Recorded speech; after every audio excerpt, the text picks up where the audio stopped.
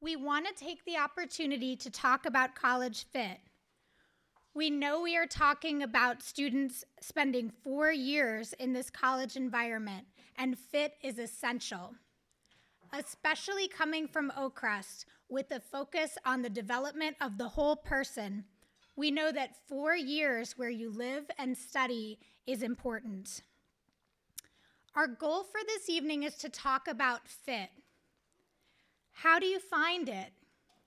How does college counseling help you as parents discern fit for your daughters? I want you to be encouraged tonight in the ways that you can help your daughter approach the college counseling process. Tonight, we will take a step back and look at college counseling highlights and trends. We are also going to look at priorities, which can be very important in constructing your college list. Your priorities in looking for a college fit for your daughter might be very different from the person sitting next to you. It might even be very different from your daughter's priorities at this time. We will segue into the importance of the courtship between your daughter and her preferred university, and we will give you an overview of our college counseling program and academic advising program. We also have resources for you to take home at the back table, and you also have a copy of our presentation slides. We are very pleased that every single one of our senior applicants from the class of 2020 applied to a university by an early action deadline or by a November 1st deadline. And we are seeing students apply to a larger number of schools in the early rounds. In some cases, this can be more than half of their university list. We are seeing many benefits to applying early. Benefits include the fact that students are signaling early that they see the university as a good fit. Students are eligible for more scholarship consideration. And thirdly, in many instances, we are seeing a higher likelihood of admission in the early action cycle.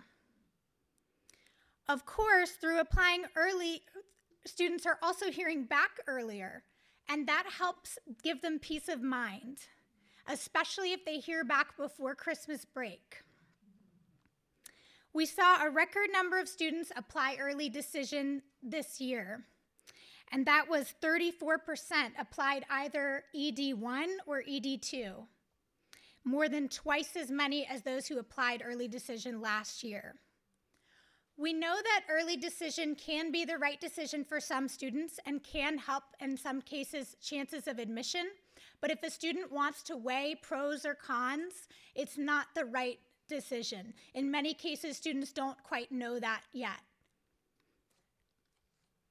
We will talk about the courtship of the university, but early decision is essentially the marriage. The student is promising they will attend if admitted. As you and your daughter think about the ideal college fit, you determine your college priorities. We have program of study listed here, which may or may not be very important on this priority list for you. In our work with our juniors, we are already seeing a big variety of major interest. We have many students that aren't sure what they want to major in. That's perfectly fine. But we also have students that are interested in interior design, in architecture, in marine biology, to name a few. And so this priority for some is very important. When we talk about fit, it's important that we keep in mind that applications may be reviewed differently based on the program of study indicated. And this means that it's appropriate for your daughter to ask, how do you view an applicant to the architecture program? When you review the transcript of a computer science major, are you looking for particular strengths? Are you looking for particular courses? We had a financial aid presentation in the fall, and we invite experts on college funding to address this point of financial fit, which is very important. I probably hear most often from parents that the environment is a very large consideration. And by that, we mean the life of the school, the community of the school, the location. What is dorm life like? Are there single gender dorms? Is there an option? Is there single sex by floor?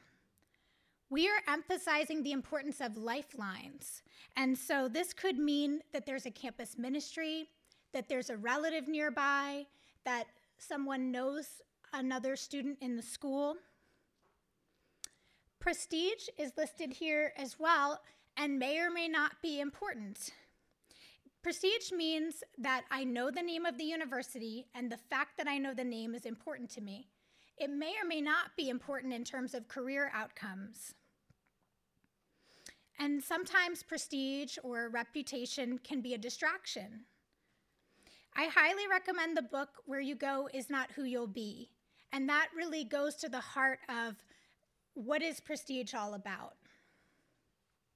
So these priorities up here, although it's a bullet point list, they're not listed in any particular order. What would be your first priority? Think about what do you think is not as important? And would your daughter have the same priorities? It is important that your daughter engages with the university. Before submitting an application, your daughter should familiarize herself with the ways in which the university is a match for her. This is what is meant by the courtship. Your daughter can demonstrate interest by visiting the school and start to evaluate if she sees this as a home, if she sees herself learning and thriving there. Visit while the school is in session rather than the summer. Between junior and senior year, students have 5 excused absences for college visit days. Students simply bring the completed form to college counseling. If students are concerned about falling behind in schoolwork, there are other days that might work well for your schedule where Oakcrest is not in session, but universities are, such as Columbus Day, Veterans Day, President's Day, or our Easter break. We encourage your daughters to go beyond the tour if at all possible. In addition to registering for a tour and information session, your daughter can see if it is possible to sit in on a class or to meet with a specific department. The student drives this process of the courtship with the university, and sometimes even opening up an email and reading an email is part of the courtship.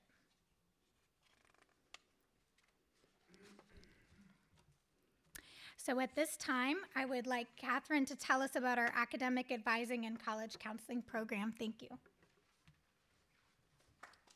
Thanks, Mary Ann. Thanks. At the heart of Oakcrest's mission is a call to help students thrive, to cultivate their talents, and train them all to become leaders in whatever they choose to do. So everything that we do in academic advising and college counseling is aimed toward the portrait of the Oakcrest graduate. Self-knowledge, pursuing lifelong learning, and collaboration. So academic advising has been put in place as sort of a link between your daughter's coursework and her transition to college. And we start in 9th grade. By meeting with your students. Mary Ann and I are currently meeting with 9th graders, and we are talking about course selection for 10th grade, and just starting to talk to them about college, hopefully without scaring them too much. What we're telling them in 9th grade is this is not the time to be doing prep classes or deciding on a major or starting that list, but it's the time of exploration. We discuss 10th grade courses, and we're encouraging them to challenge themselves, especially in areas where they have a special interest or maybe a natural ability, and start thinking about what these strengths and interests might mean down the line. We talk about the summer being a great time to do more exploration, maybe shadowing a family friend who is a lawyer or taking a course in computer programming. It's a great time to try new things. And as we do the academic advising and help them choose their classes, we are looking at the long-term path to graduation. And so if we hear a student in ninth grade saying, you know, I don't know, I might be interested in engineering, we want to make sure that we are encouraging her to take the most rigorous math and science classes that she can take. If a student thinks, maybe law school or a PhD in English, then we're going to encourage her to build up the courses that challenge her to read critically and to write persuasively. And I mentioned the summer plans. None of this at this point is to check off things on your college applications. I did that summer program, so I can put that on my college application. It's really to help her get to know herself better, to know what her strengths are. We had a student, maybe it was last year, who thought she wanted to go into nursing. So she did a summer program in nursing and came to the realization that actually the sight of blood kind of freaked her out. So she's like, yep, so much for that. And that's an important thing to realize early on. In 10th grade, we bring parents in with the students, and we start to talk more specifically about your daughter's goals, maybe a couple ideas of colleges, if she knows for sure, like, I definitely don't want to go there.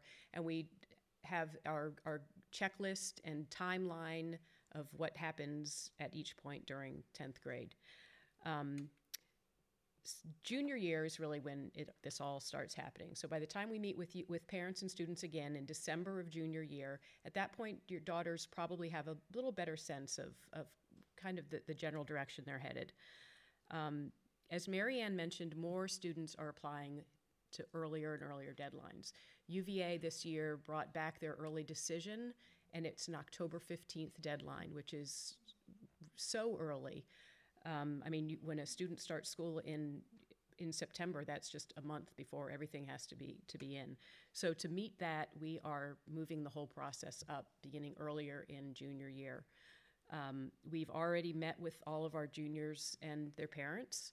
The girls have already gotten teacher recommendations. They've requested teacher recommendations. They've started the Common App activities list, and we are getting started on the essay in April. The goal is to have those three parts, the recommendations, the Common App, and the essay, done by the end of junior year, so that summer you can maybe visit a couple more places, do some polishing. There might be supplemental essays that you can start working on, but that the bulk of the work and the testing is done before the start of senior year. Teacher recommendations. I want to talk about this because this, I think, is a real, it's a labor of love, and it's something that Oakcrest does really well. We get 2 recommendations for each student, and these are not these sort of vague, oh, she's a great student, she's bright, she's hardworking, but they are highly personalized. Mary Ann and I review every letter that we send off, and Mary Ann writes her counselor letter of recommendation for every student. Because we want to make sure that we are making the best possible case for your student. For the counselor letter of recommendation that Mary Ann writes, we host it's the Rising Senior Brag Party, where we get all the faculty who have upper school students and have known them from 9th through 12th grade. And one of the teachers is appointed the secretary, and she takes notes, usually on the laptop, and then she sends out the Google document. And one by one, we go through each student. And the teachers will shout out, I had her in whatever class, and I remember she had this amazing project, or I walked in and she was talking about something with another student. And, we're keeping notes of these so that those pieces of information go into the counselor recommendation. So when colleges read this, they know that we know these students and we have concrete examples of what they've brought to the community. Mary Ann's counselor letter really speaks to the what a student can contribute to the environment, to the school community, and that is what admissions reps, correct me if I'm wrong maybe later, but that's what they want to know. What is the student going to bring to our school? What kind of student, peer, friend is she going to be? Finally, the college essay. And this is sort of where academic advising, Oakcrest wonderful teachers, and college counseling all come together to write this amazing personal statement, is what it's called in the Common App. When we meet with juniors and we have a form that they all fill out, and we ask them, what are you most worried about? It's not, sometimes it's my grades, but it's not grades or testing or letters of recommendation, but it's the essay. And what they say is, what are they even looking for in an essay? What am I supposed to write about? Nothing bad has ever happened to me. I have nothing to write about, or I have no idea how to even get started. So this April, we are spending an entire day with the juniors working on the essay. Mary Ann and I are actually getting trained in it's a system of essay writing called the WOW Essay Writing Workshop, and we have to go through the whole process of writing an essay. So it's been a while for me, but I'm game to try. I'm kind of wondering, I'm like, I don't know what I'm going to write about, but so we'll learn how to help the students brainstorm and start organizing it, and how to help them edit, how to not help them edit. And on the back table there is a guide. It's the WOW Essay Writing Workshop Guide for Parents. You might want to take a look at that book, and you can order on it. It's like $10 on Amazon, and it talks about how you can help your student write an essay and what you shouldn't do, when you should step back, when you should leave it alone, when you should stop passing the essay around to everybody, and stop getting input. So that's in April, and then in the fall we'll have another full day of working on applications for students, whether it's on the supplemental essays, tweaking some of the their personal statement, or even fine-tuning their college list, and that'll be in October, another full day. But in the meantime, as Mary Ann said, we're accessible. We have students coming in with scholarship applications that they need help with, and other things that they're working on, and they know that they can come and find us, and we're happy to help. So that's an overview of sort of the academic advising that segues into the college counseling. So Mary Ann will get back up here and talk about specifically what we do to help your daughters find the right fit.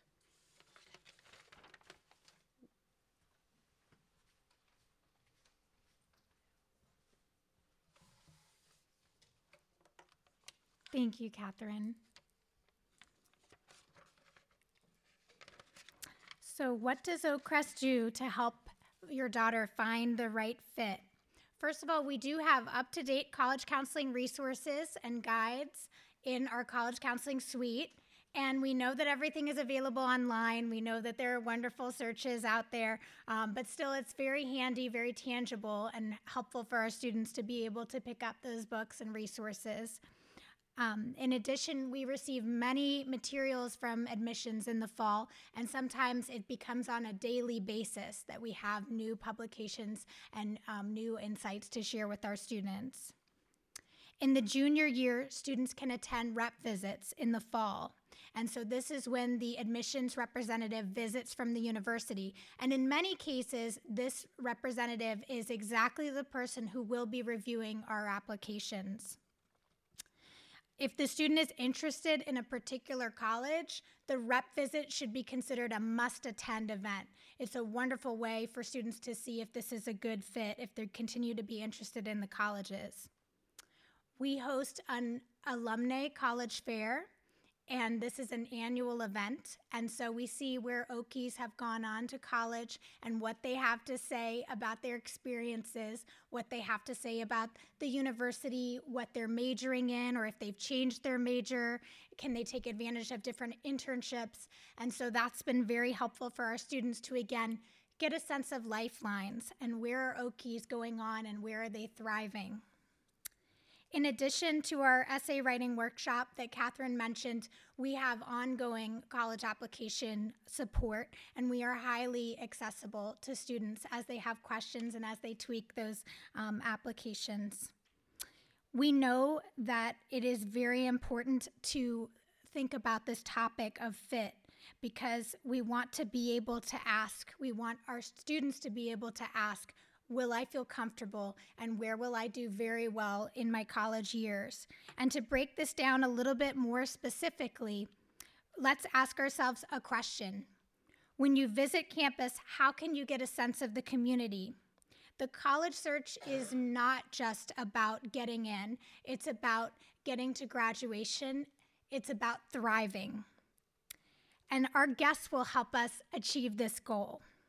We have bios in the program, and we are very thankful that Will Stratton and Greta Haussman are here this evening to tell us about their distinct roles in the universities. Our guests will speak about their roles, and I will ask them a few questions. And you all have note cards. You have a note card on your chair, and you will be able to write down any questions that you have for our speakers as well. I invited Greta because of her unique role as the Assistant Director of Campus Events at the Catholic University of America. I want her to tell us about her perspective and how to get a sense of the campus community, even as you attend a visit or just begin to connect with the school. I invite you to come up here, Greta.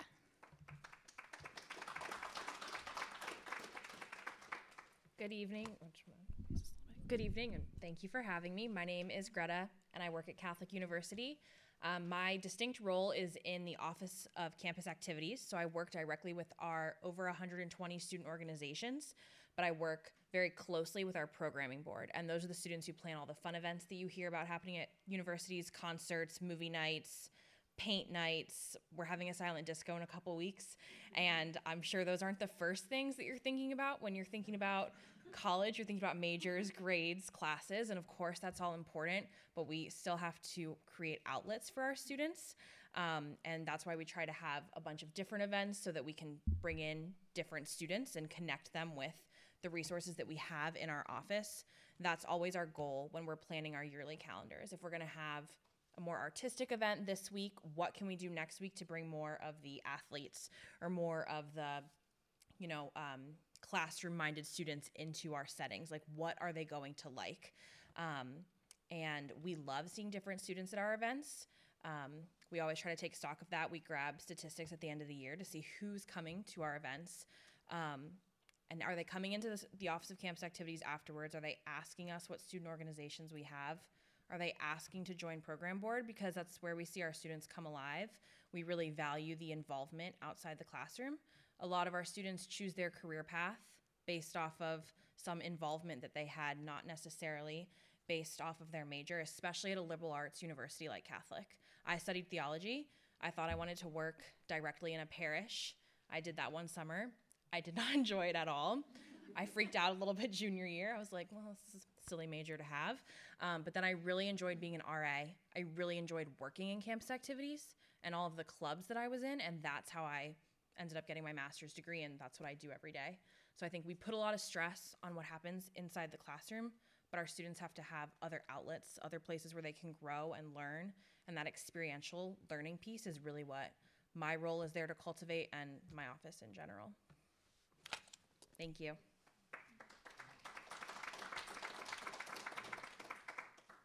Thank you so much, Greta. I'm next happy to introduce Will Stratton. As the Assistant Director of Admissions at the University of Lynchburg, he can share his perspective on admissions review.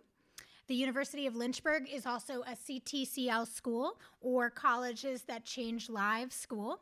And Will, I will ask you to speak about your perspective from the University of Lynchburg and your role there, as well as what it means to be a CTCL school. Thank you.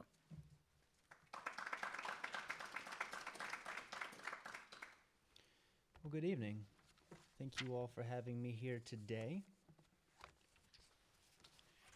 So if you're kind of wondering, have I heard of this University of Lynchburg place that sounds remotely familiar? We were known for many years as Lynchburg College. The name changed about a year and a half ago. And really quickly, the reason we did that is because people simply didn't know all that we had to offer. We've had enough undergrad and grad programs where that name change could have occurred far before it actually did, but it got to the point where we wanted to best kind of tell people what we had to offer. So that's who we are. But when talking about what we do in admissions in general, I find that it's easiest to start by saying what admissions is not. And first and foremost, we're not salespeople. At least we try not to be. We want to help students find the right fit. I think the worst thing that can happen is for a student to come to any school and then leave. That means at some point something went wrong. So it's very much in our best interest to help students find the right fit. So I always tell families that I'm going to be as honest with you as I possibly can, because it's not in my benefit to tell you something that's not true, because retention is really important to us. So we're not salespeople, but secondly, most of us are not in this to turn people away. I think a lot of people think that admissions people sit in some sort of dark and dingy basement and look for reasons to decline students. And that's not the case either, you know. It brings us no joy when we have to say no. Unfortunately, that's a part of this process, and it's a part of finding that right fit. But again, I think that most people in admissions see this as a helping profession. We want to help students find that fit, connect with the right institution, and go on to do really amazing things. This is my 5th year in admissions, which means that this spring, the first class of students that I recruited in high school are going to graduate, which is kind of a weird concept. But it's also going to be really rewarding because I remember seeing them as high schoolers and they weren't really sure what this was all about, where they were going to go or what they were going to do. And it's really absolutely fantastic to see their growth over 4 years. So again, I think that's why most of us do this. But really quickly, the admission cycle from our side of the desk really falls into 3 main phases. So during the fall, we're going out to the high schools. This past fall, I visited exactly 100 high schools and did about 20 college fairs. If you really want to make somebody's day, stop and talk to them. I'm a Diamond member at Hilton. I have all the points in the world. I get really tired of spending days in hotels talking to the walls. So if you want to make a college rep's day, say hi. Like, we absolutely love to talk to people. That's why we're out on the road, because we want to connect with students and, again, help them figure out what that next step is going to be. During the winter, we really transition more into the reading season. So I read about 30 applications every day, which is pretty typical for somebody in admissions. So often people will say, how long do you spend on a file? And well, regardless of what you ask somebody in admissions, they're probably going to say it depends. You could say, you know, how's the weather today? An admissions officer will say it depends. But nonetheless, we spend a lot of time in the winter really kind of moving through those files. And then right about now, we start to transition into the yield season. So what that means is we're working with our admitted students and trying to figure out what they're actually going to do. And that's really exciting, and it's kind of stressful for everybody all at the same time, because there's a certain amount of students we have to bring in, and then there's only so many beds that we have on campus. So the thing that you can do to really help us out, as soon as you've made your decision, let the schools that have accepted your daughter know, because even if the answer is, hey, we've decided to go somewhere else, that's okay. Nobody's going to be mad. We can help them. We can offer that seat to somebody else. So those are kind of the 3 main events, or the 3 main phases of the year. And then during the spring, we're doing a lot of open houses, scholarship days, a lot of other things to, again, try to help families figure out whether or not this is where they want to be. But as far as colleges that change lives is concerned, just by a quick show of hands, has anybody heard of colleges that change lives before? Okay, some people. So back in 1996, Lauren Pope wrote the first edition of the book, and Pope was a former education editor of the New York Times, and he was also a private college counselor. And the first book he wrote prior to writing Colleges That Change Lives was called Looking Beyond the Ivy League. He really felt that there were a lot of fantastic options that are out there if people are willing to kind of think beyond the rankings and some of the typical schools that students always tend to gravitate to. He felt that if you're willing to think outside the box, there's a lot of really great options that are out there. So people would always say, you know, what schools do you recommend? And he always kind of had this framework, this philosophy, but finally he gave in and he actually wrote a book, and he put 40 schools in there that he really, again, felt were doing big things, but just didn't always get the attention that he thought that they deserved. So there's been 4 editions of the book. It was actually kind of funny. Some of the schools in the first edition ended up dropping out because they thought that they had arrived and they had made it, and that was ironic because that was the entire opposite, more or less, of what the philosophy was all about. And some schools have come in. At Lynchburg, we're really fortunate that we have been in all 4 editions of the book. And most of the schools, well, all of the schools in there are pretty small. He personally was big on the small school experience, but even if a student is looking for a larger school, I still think his framework of focusing on fit more so than rankings and what sticker do I want to put on my car and all these other things that people kind of do, I think that's applicable to really any type of school that a student is looking for.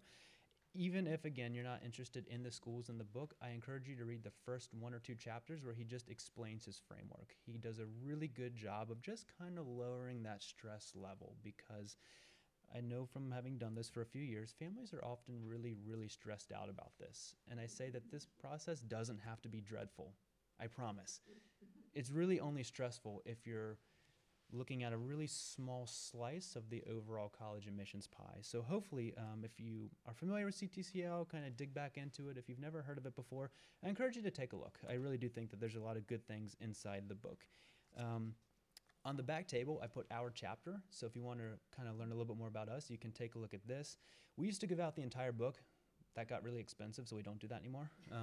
But if you want to take a look at our chapter, it's back there.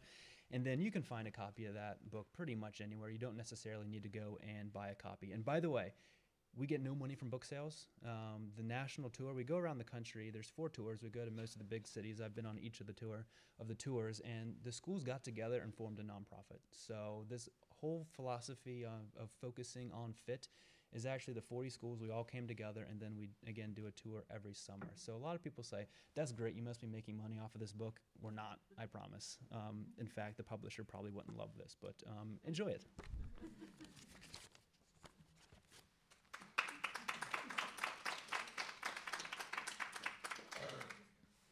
Thank you so much, Will. I have a few questions to start us off with, and then we will be collecting your questions. We'll be collecting those note cards so we can continue to ask our panelists. And Greta or Will, whoever wants to take the first question, please feel free to come on up here.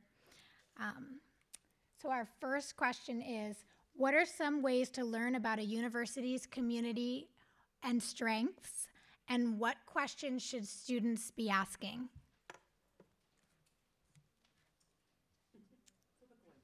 I'll let you start. Maybe Michelle. You want first? Yeah, you're going first. If at any point I say anything that doesn't make sense, please say so.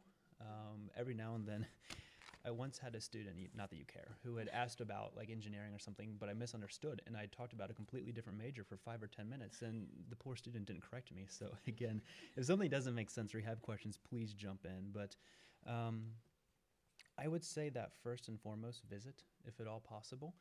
And when coming to the visit, please come in with an open mind.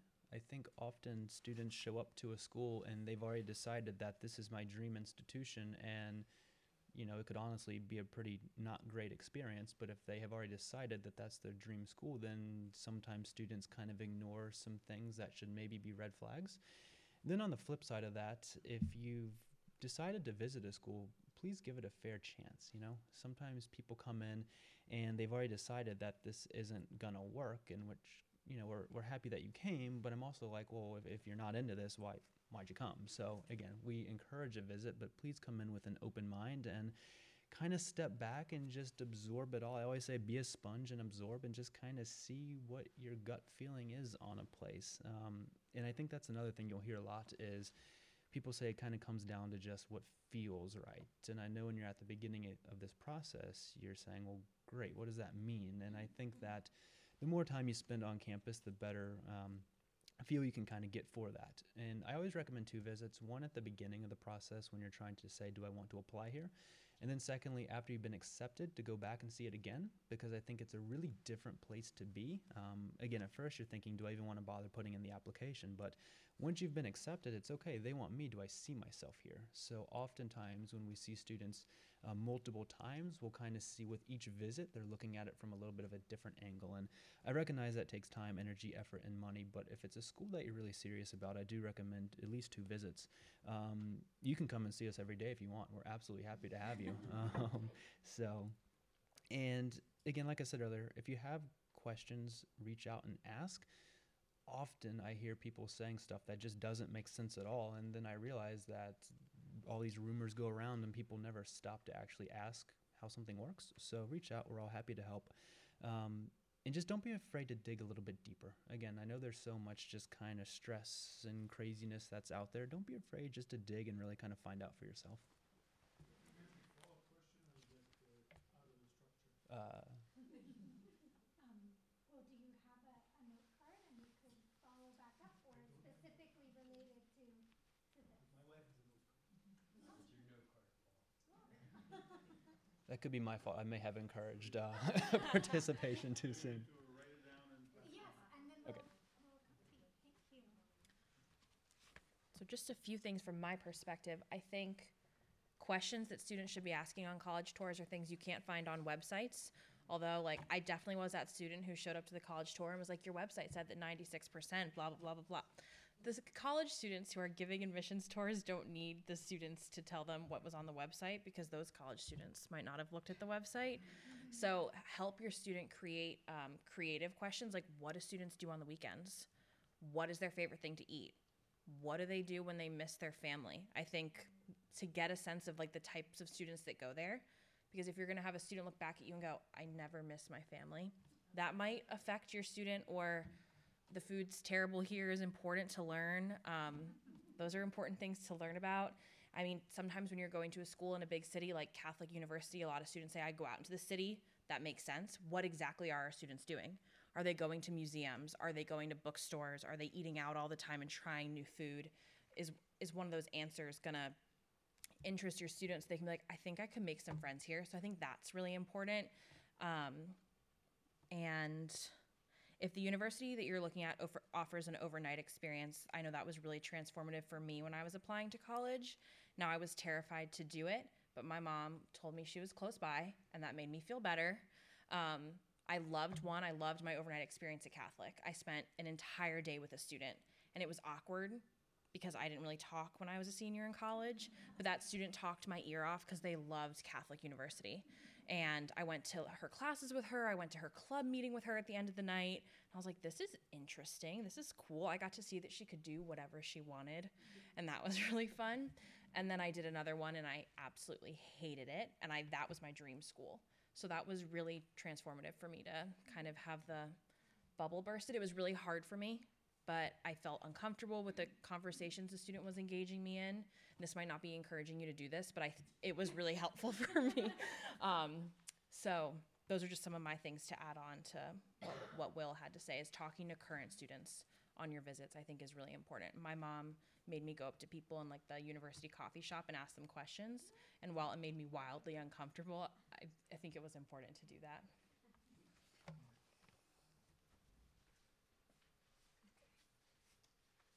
Thank you. I love those insights on creative questions. We know that there's so many great resources when it comes to College Board, or it comes to Princeton Review, questions that you can ask on college tours, but having your own creative questions can be really great and also make your tours a more fun experience as you compare. So we're going to go to another one of our questions for our speakers. What criteria do you use to evaluate fit in a student's application? And this is specifically for Will.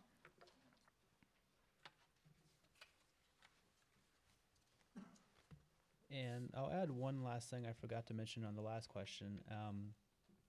If for some reason a student is not connecting with the tour guide or a professor, stop and ask, is this representative of the entire student body, or did I just meet one person that for some reason I'm not connecting with? I think sometimes students, for whatever reason, they won't connect with the tour guide, and then they'll say, well, therefore I don't like the school. And yes, listen to your gut when you're seeing something that's concerning, but secondly, don't be afraid to say this could just be one person. So don't let one bad interaction kind of turn you off from a school that's otherwise a good fit. But if you begin to see a pattern, that's when I would become more concerned. But anyway, as far as fit on the application, like I said earlier, it depends, of course. Just kidding.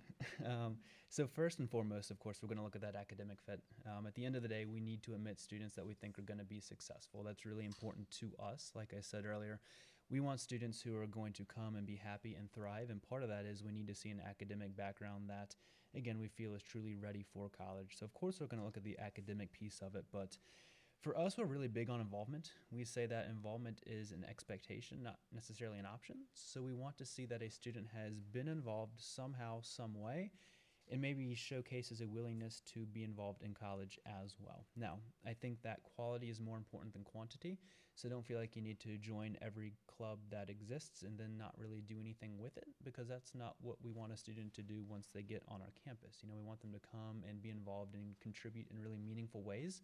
So we want to see that students have done that somehow, some way. But again, I also encourage students that sometimes they kind of get to that junior, that senior year, and they say, you know, I've done a little bit here and there, but I don't feel like I have really found meaningful involvement yet. And that's okay. You know, I think sometimes students recognize that they're still trying to figure this all out. So If a student is not the president of the SGA as a freshman, that's okay. We look for growth in this whole process, of course. And the essay and the letters of recommendation are really important because that's a student's voice. That's the opportunity to talk directly to us. We read everything that comes in, absolutely. And without the essay, without the letters of recommendation, we have a pretty good idea of what students do, but we don't necessarily know why they do what they do. And I think that's really meaningful. So we want to get a sense of, okay, I see that you've done this activity, but why is that important to you? And I also encourage students not to try too hard on the essay. I think sometimes it's actually kind of funny. You can tell they had a thesaurus out or something and they're using a bunch of really just bizarre words. I'm like, I don't even know what this means. That's obviously not how you would normally speak. So yes, this is important. Yes, this is formal. We don't want typos and such, but we recognize that high schoolers are, high schoolers. We get that. So it doesn't need to be overly stuffy and formal for us. And of course, this is simply our approach to it. But again, we really just like to hear the student's voice. And it's absolutely fascinating when we see a student who you can it's almost like you're having a conversation with them. That's the best type of essay to take a look at for sure.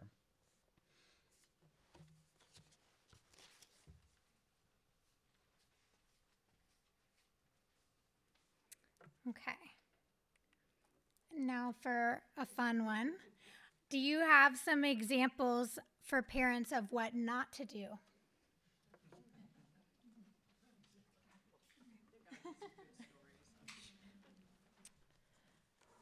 I don't know if I have examples because I'm not in admissions per se, but just from my experience, I think it goes without saying to let your students speak for themselves. They're the ones that are attending the university. Before you all arrived, we were talking about that and how they're the ones that need to be happy there. I'm sure you all have hopes and dreams for your students, and I'm sure they have their own too, but we want them to be happy. We want them to pick their school and finish at that school. And if they're the ones asking the questions, or maybe not asking the questions, maybe that's the type of experience they need to have at that school that day, and just respecting them and allowing them to have that. Probably hard to believe, but I was a much more timid student when it came to applying for colleges. So my mom and I would sit down before each visit and kind of talk about our game plan.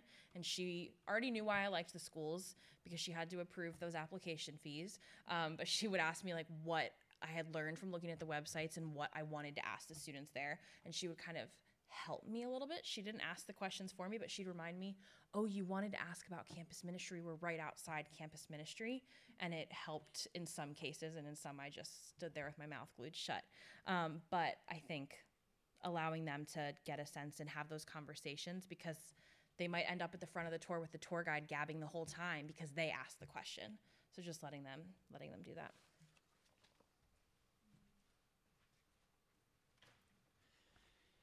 So I think that a big issue we have on college campuses is mental health. That's not a Lynchburg problem. That's just a higher ed problem. And I think that often students end up in situations that are not ideal. And sometimes it's because a parent said, more or less makes the decision, to be totally honest with you. And I think that we have to keep in mind that, yes, the parent's voice absolutely matters, and you have experience and insight that the student simply doesn't have, but it has to be the student's choice. More or less telling students, you got into a school that's ranked number 25. I recognize that you like the school ranked 26, but you're going to 25 because it's one slot ahead of 26. That doesn't make sense. I'm sorry, that just doesn't make sense. And we see this all the time. Likewise, we'll see students who say, hey, I'm really interested in University XYZ, and we'll see parents that say, no, that school's not good.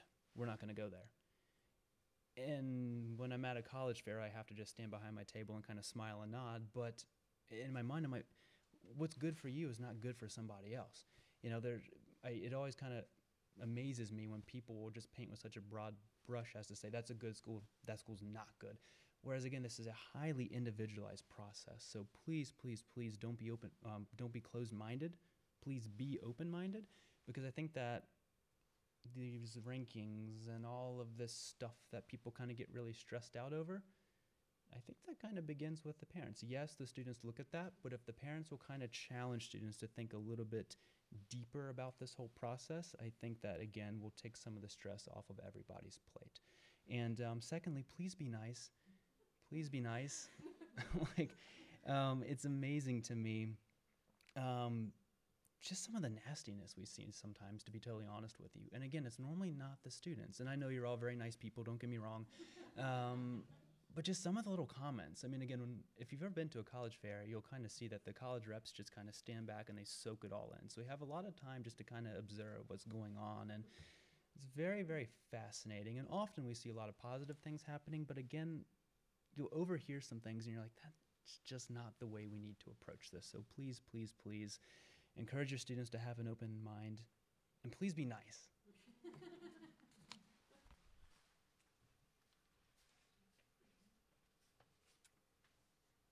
All right.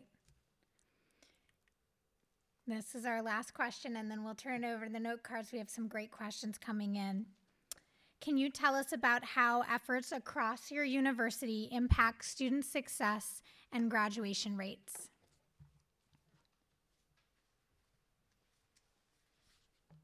This is basically my office's wheelhouse. We also are the office that puts on orientation. And while it's a very similar program every single year, we are constantly tweaking it and changing it to make sure that those 4 days are preparing our students for the whole school year, because we have to teach them how to be a college student, essentially a crash course in 4 days.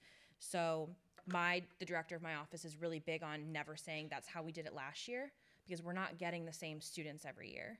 So because we don't have anyone pressuring us to do the same things every year, to have the same events, to bring the same speakers to campus, we can constantly be evaluating our students' needs, and that's really important to us. As a student affairs professional, that's why I wanted to go into this field, because of the value that it puts on the outside of the classroom experience and the fact that we are constantly thinking about the student's sense of belonging.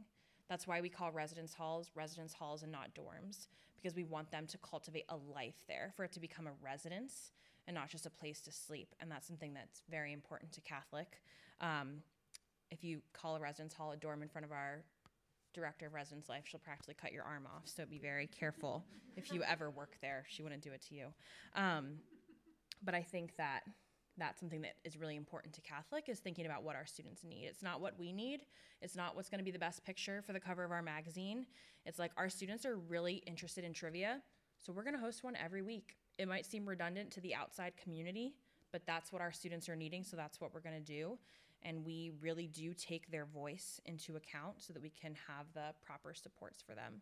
So I think when you're looking at schools, listening for people that are talking like this and saying that they want to listen and make changes based off of what students want, and seeing if those actually happen.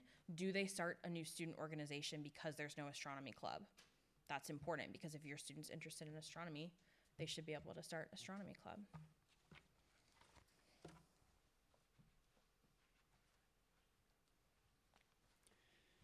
So we have, of course, a very similar, well, actually, I don't know what your orientation entails per se, but assuming it's a quality product, we also have a quality orientation.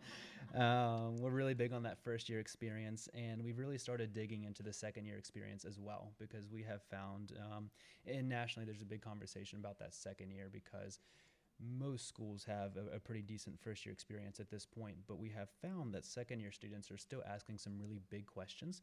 That's when they generally really tend to dig into that major, and I'll use nursing for, nursing's our number one major, by the way, and a lot of people will get into nursing and say, you know, I really don't like science, I don't like blood, and I don't like people. So, okay. We should probably talk about that. So that second year, or maybe for some reason a really close friend didn't come back, or there's been a change at home. I mean, there's still some really big things happening that second year. So we're really there to kind of help really continue that momentum from the first year and kind of build that into the second year, because if we build the bridge to year number 3, chances are a student is going to retain and graduate and be happy and successful and all those things that we, of course, want. We just changed around our advising model a little bit, built some new buildings because we know that students like that. Which is really funny when people say, I can't believe how expensive higher ed is. Well, that's because you want resort-type amenities, is what I'm thinking, but what I don't say. Student-centered teaching faculty, grad school pathway programs. We have a really popular DPT and PA program, so we built some kind of pathway programs into that. So we're really big on helping students just kind of see that pathway all the way through. That's important to us, and that has really helped graduation rates and retention rates, which are above national average for schools of our type.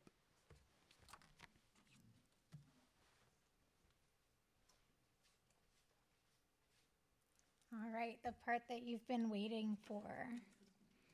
Okay, so here's one about financial fit. For our family, college choices will be determined by tuition prices. Honestly, sometimes colleges like this seem cost prohibitive. How much aid do you offer? We are concentrating on Virginia public schools as we think our Virginia prepaid college savings will go further there. So this is a question of comparing those in-state schools and private schools. And please let me know your thoughts on that.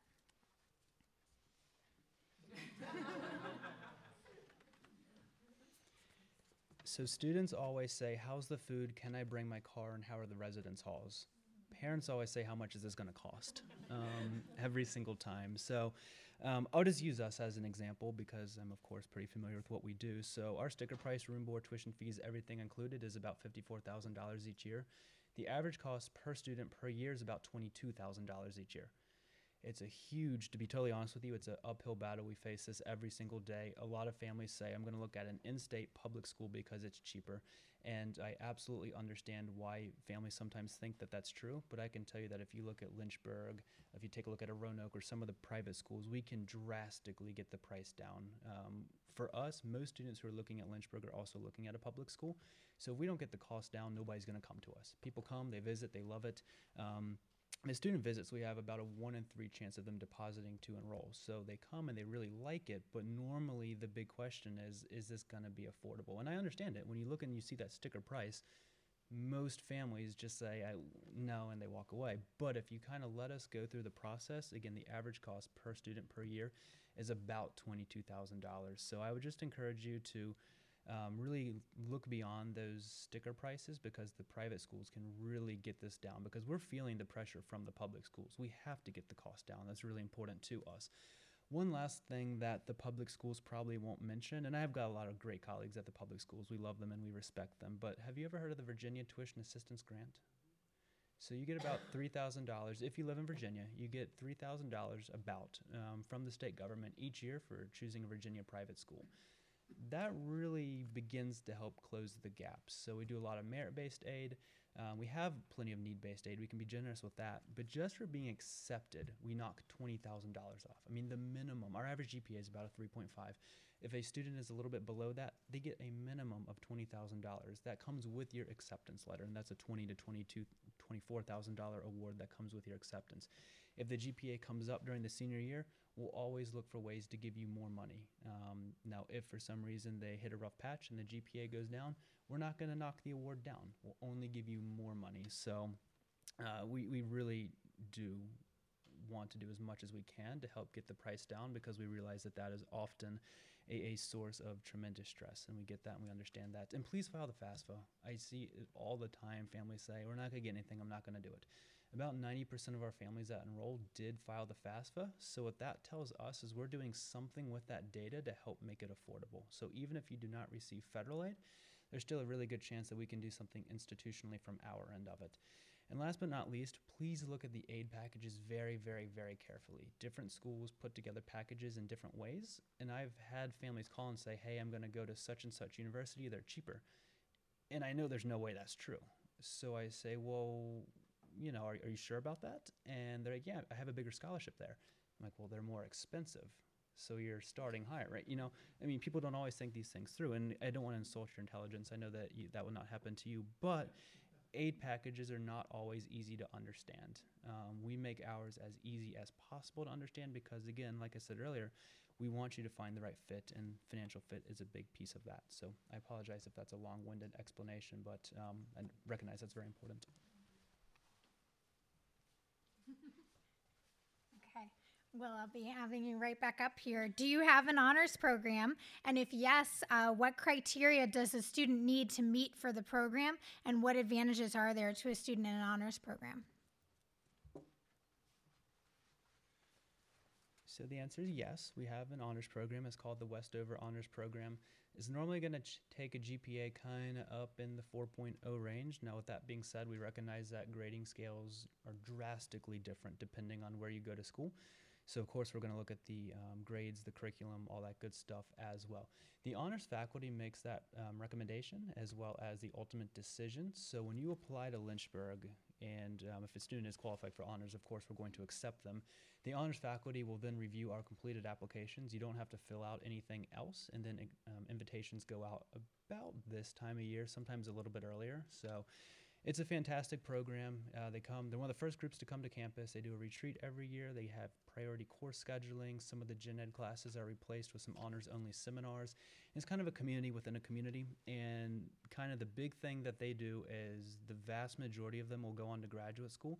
Often some of those kind of big name schools, and as you probably picked up, we're not really into the rankings and all that good stuff. But if that's important to you, we've had some very, very strong grad school placement, and they often go for free because they've been doing grad level research as an undergrad. That's the advantage of a teaching focused institution. So I had a meeting just yesterday with our dean of our School of Social Sciences, and she's just brilliant. And she said, how come more people don't know about what we have to offer? And I said, we just have to take that message and get it out. So, I mean, it's amazing. You see these PhDs who are saying, hey, bring me more students. I want to help them. I want to mentor them. And then when you're looking at grad school admissions, you have a faculty member that knows who you are. You've been collaborating. And I mean, it happens all the time. You see undergraduate students doing research that they want to do and the faculty member's helping them. I mean, that just doesn't happen often, to see an undergrad saying, hey, I want to research this. And the faculty member says, okay, let's do it. I'll put my research to the side. I mean, again, that just does not always happen. So, and that is one of the things that the honors program guarantees. If a student is not honors, there's still a good chance that something like that may occur, but honors is required to write a thesis and to do some pretty heavy lifting with the research.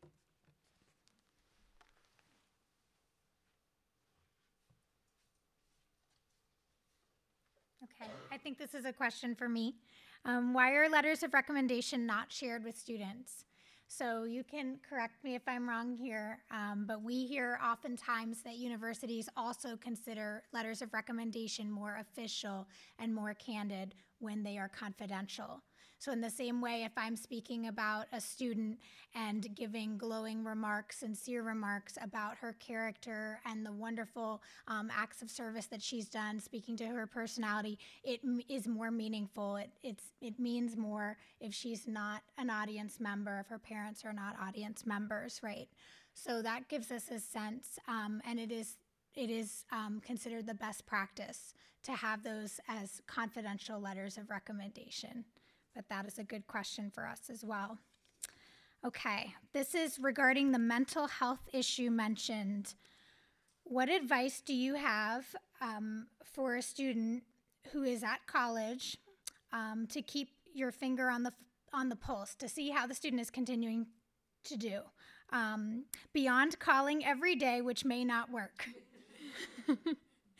What should we as parents be on the lookout for, or what should we be asking schools when we visit related to this growing issue? Yeah, that's a really good question. I think the first thing that I would do with your student is talk to them about your communication that you want to have while they're at school. Ask them what they think about that. When do you want to talk to me? Should we set up weekly phone calls, bi-weekly phone calls, like as if you were dating someone, like when are we going to talk type of thing? Kind of give your student the respect that they are entering college, they're living outside your home potentially. And if they have buy-in into that, they might be more willing to make it a regular thing, and you won't be like tracking them down and begging them to answer their phone. So that's what my suggestion with that part. And then in terms of what questions you should be asking, ask about the counseling center if the university has one, or their wellness center, whatever they happen to call that. If it's not advertised online, ask how many sessions students receive. Depending on the university, sometimes they offer 5 free sessions, unlimited free sessions. I know at Catholic it's 45 free 1-hour sessions your entire career there. So I can't remember the exact way it pans out, but I think that's like regular visits for 3.5 semesters or something like that. So that is obviously really important to Catholic University, is being able to not make cost another barrier added on to that. And then, yeah, I think that's what I have on that.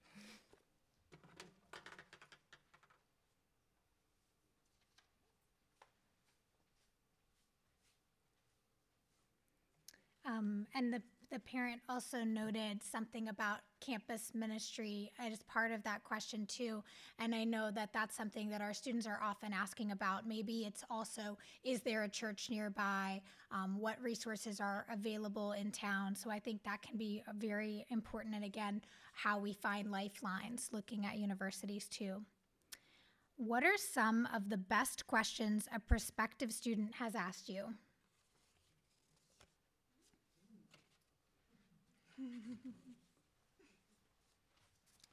That's a good question. And I forgot to mention earlier, if you're curious about the honors program, I put a stack of handouts on the back over there. I would love it if you took those so I don't have to take them back with me. I don't know, though. I'd have to think about that. As soon as I get in my car, I'll think of several. We used to have our mascot is a hornet. We used to have an absolutely awful cutout. It was not the entire body, it was just the head. It looked like Ant-Man, and I had a student flip it upside down, and she said it looks like a spaceship, and that was pretty cool. It's always fascinating to me when students kind of hit something from a completely different angle. Jeez, I know that's a silly example, and that's not a question, but I don't know. I'm trying to think. It can be anything. I mean, it doesn't matter if it's a little comment like that or a question. The students never cease to amaze me. I love it when they ask something that I haven't thought about before. But so again, sometimes it's stuff that's kind of silly, but in all honesty, I think that just thinking beyond something I get all the time, I'll tell you what a good question is not, and that is, how's your biology program? And every college rep in the world is going to say good. That's not helpful at all. So I would say what makes your institution unique is probably a really good question to ask. When you start to dig into the programs, you'll see a lot of differences with different types of institutions. So maybe if you're looking at a big school and a small school, kind of say, how would you compare and contrast this? Maybe ask, what is your favorite thing about being there? I mean, we're all there because we love it, presumably. So just to kind of recognize the fact that the college rep is a real person, and they probably have some favorite traditions and such. So I would just encourage you to keep the human element in the process. We're real people. We're not robots. Again, you don't have to be, at least for us, you don't have to be overly formal and stuffy. So just to kind of get our approach. And I think, again, probably the best questions are going to be something like, what makes you stand out? What makes you unique? So I mentioned earlier the Colleges That Change Lives tour. So the 40 schools travel together over the summer, and that's interesting because the executive director says, be ready to talk about what makes you stand out. Because most of those 40 schools, if you go and see them at a college fair, they're going to use that as their claim to fame, or a CTCO school. Well, when the only people in the room are CTCO schools, you have to be ready to dig a little bit deeper. So, and if you're curious, I could tell you what the answer is for us. I won't bore you with that right now, but I'll tell you. I say that we're a small school field with big school opportunities. I think at the end of the day, that's really what kind of Lynchburg is all about, and there's different examples of that. And again, I can dig a little bit deeper later, perhaps. So I'm kind of rambling because that was a really good question. I didn't have something at first, but I think that that's ultimately what I would encourage you to do.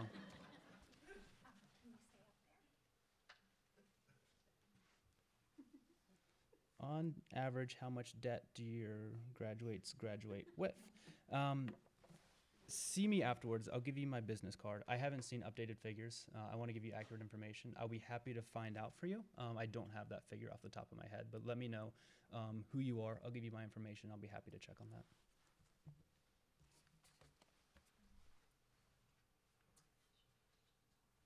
You both might have an answer for this question, thinking about it a different way. What do you think about the trend of having students go to community college for 2 years and transferring into a 4-year college in junior year? I think that really depends on the student. They're going to face unique challenges kind of either way. If they're not ready to live away from the home and to think about 4 years of their life, we've talked about this, that's a big chunk of time, then allowing them 2 years to make a slower transition might work really well for them. But then it is challenging. I've seen it be challenging for students to transfer in halfway through their time at the school. Transfer orientation isn't 4 days, it's just 1 day. Because there's less information you have to pass along to transfer students because they have been doing it for 2 years. We often see that sometimes transfer students have a little bit of a tougher exterior because they say, I've been doing college for 2 years. I don't need you to tell me about registering for classes. I know how to do that. So that does face a unique set of challenges once they're at the university that they decide to finish their career at. But then again, if they started their career at that university and they didn't feel ready to be away from the home, to be at a bigger institution, how's that going to look academically for them, mental health-wise for them? So I think it's really determining the student's needs. I can speak from slightly personal experience.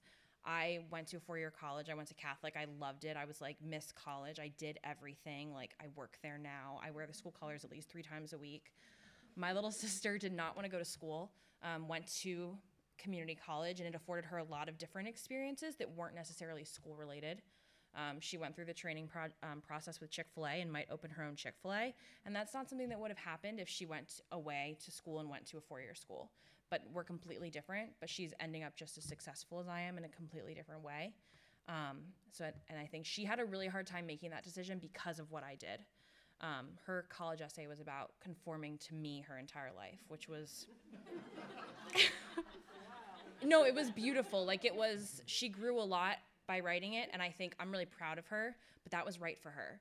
So I think it's different these days, but it is more common, and she was just able to kind of make a slower transition because she wouldn't have been able to live without my parents and do her laundry and eat. She just wouldn't have eaten. Like, we're pretty sure she wouldn't have eaten. So yeah, I think that's my kind of professional and personal opinion on that. Yeah, I'll just add one quick thing about that. If that's the path you want to go, I think that's a perfectly fine route. There's nothing wrong with that, of course. But reach out to the schools you're interested in transferring to sooner rather than later so that we can say, hey, we really need this particular biology course. Or we always say if you start a foreign language at a community college, be sure to finish it there because those do not always break off at the same place between the sections of 101 and 102. So the sooner you reach out, the better. It would be my only piece of advice there.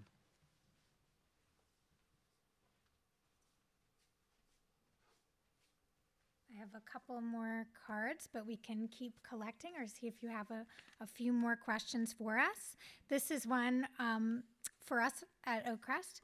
How much of an influence does geography have on Oakcrest grads? Meaning, do they tend to stay close? And if so, is that typical?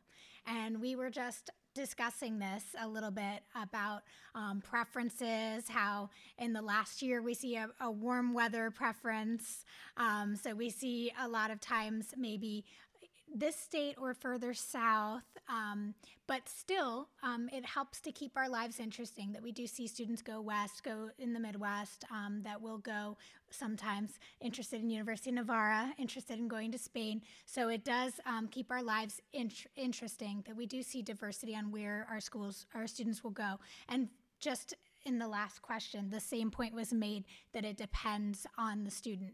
You know, that some students know they really want to be closer to home or within a 5-hour radius. You know, that's why we ask those questions in our questionnaire. We want our students to really discern that and what is the right fit for them. When I was in Atlanta area, I noticed that I would ask who is interested in UGA, and everybody would raise their hands. Everybody was interested in that. We see a little bit more diversity here and a little bit of a willingness to go away, but it does very much depend on the student. Okay. Now I have, what do you recommend during the visit, so during a college visit, and what should you look for or pay attention to?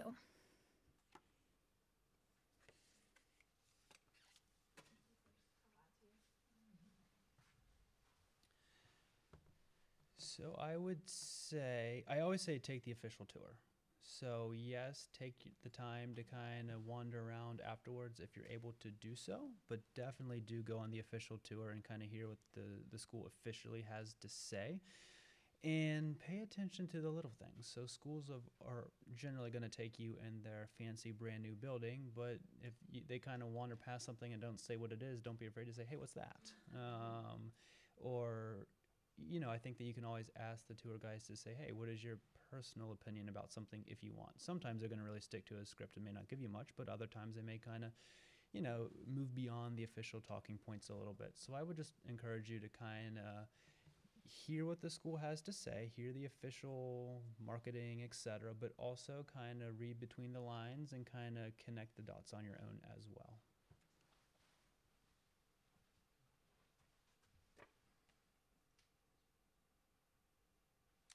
I would say pay attention to the students that go to the university when you're in the buildings that you visit, like in the dining hall. Are they sitting at a table together on their phones? Are they talking to each other? What are they wearing? Like what kind of conversations are you overhearing? Just try and get a vibe for those sorts of things. When you go in the library, do you see anybody walk by? Is that a building that people actually go to? Just little things like that I would pay attention to. If you don't mind my jumping in here, I've been through this a few times, and one thing that I always have my kids do is look at the posters hanging up on the bulletin boards. What kind of speakers are they having come to the school? What kind of events, what kind of clubs? Go into the library and see what the book displays are. And as you mentioned, look at the students. When you see two groups of students passing each other, do they say hello? I mean, just simple things like that. What kind of interaction do you see between students? If it's a beautiful day, are there students outside throwing the Frisbee? Are they sitting on the lawn hanging out together, or is everybody holed up either in the library or in their dorm room? So just look for those sort of hints about what's going on after the official tour.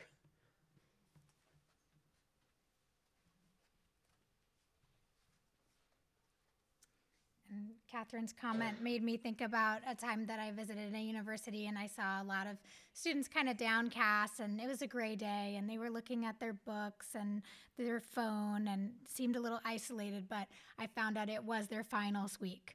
So I tried to give them a little leeway. Have applicants submitted personal mementos? This would be for you, Will. Have they submitted personal mementos or other unique supplemental items to their application? And does this hurt or help? So something out of the box, something other than the essay that you traditionally see.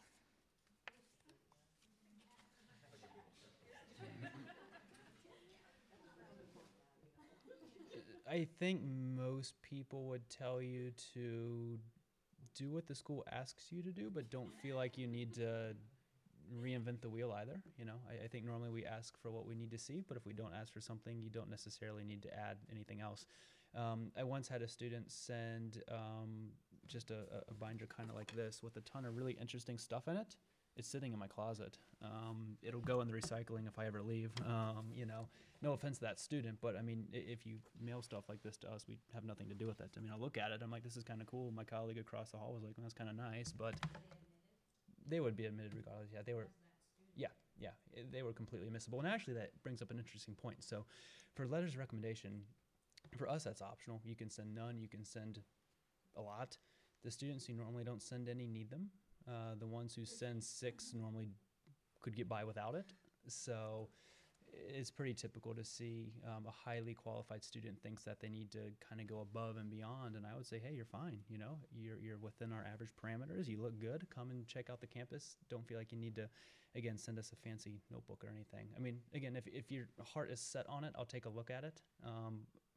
But that's a lot of money and time. So I would say just kind of focus on what the college really needs to see. Now, if there's something that you think we need to know that the application for some reason just doesn't get at, give me a call. I'll be happy to talk to you if there's some sort of special circumstance. But as far as just kind of going above and beyond, don't feel like you have to reinvent the wheel would be my personal approach to that.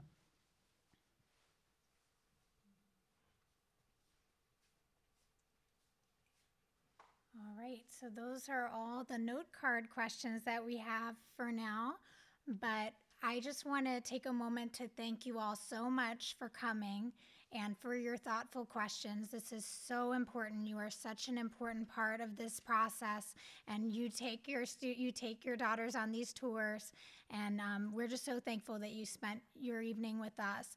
Please feel free to linger. We do have some extra time, so the next 15 minutes, if you want to, have some wine, have some hors d'oeuvres, ask us individual questions, please do so. Thank you again.